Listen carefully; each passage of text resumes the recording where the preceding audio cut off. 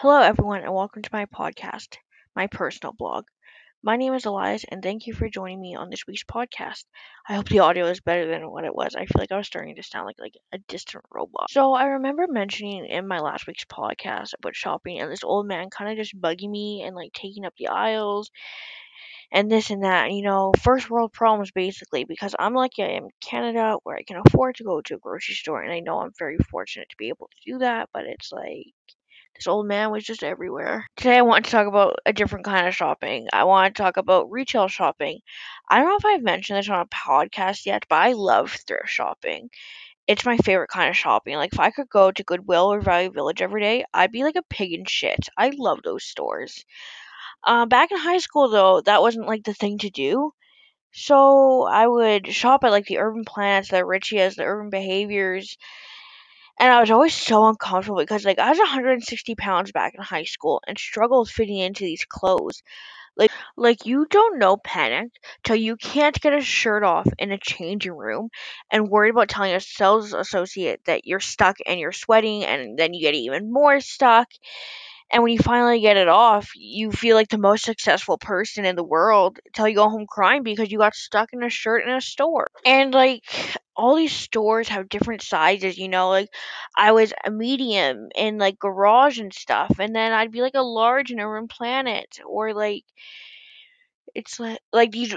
And it's so hard for women. Like there are just so many different sizes, and then you got to think about body types and all this stuff. And I don't know. I feel like guys don't really have that problem. Like I feel like sometimes guys' stuff is more like universally sized.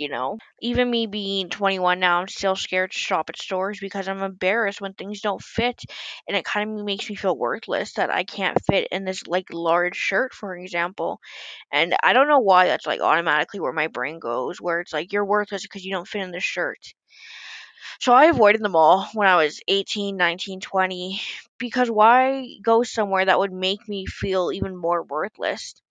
I stopped shopping for clothes in general for those years because I felt like I didn't deserve nice clothes, because I felt like I was so big, and I was scared of getting stuck in these clothes again. So this past year, I felt very weird buying clothes because, I know my weight doesn't decide my worth in the world, but I feel like now I don't have a sense of style because I've missed those years of finding my style. So I was at my boyfriend's house, like wearing a sweater and leggings, and his niece was wearing like the same thing. It's like, wow, I dress like a 3-year-old. I mean, it's a joke, it's funny, but it's I have no sense of style. I wear sweating sweaters and leggings all the time, and it's like I want to like wear these nice things and dress up, and a part of me is still scared to. So yeah, that's something I want to focus on this year, is finding my style. Like sometimes I feel like dark and edgy, but then I also want to be able to like wear heels and a long cardigan and a knit sweater, and I'm finally ready to venture out into the mall. But honestly, I like finding stuff at Goodwill and Value Village a lot better. It makes me feel so successful when I can find cute things there, and I'm comfortable going there. And Goodwill has great sales, and how can you complain about that? Like I went there a couple of weeks ago, and I got what, 6 sweaters for like $20. Like how can you complain about that? So I feel like the question of the day today is very fitting. Do you like who you've become?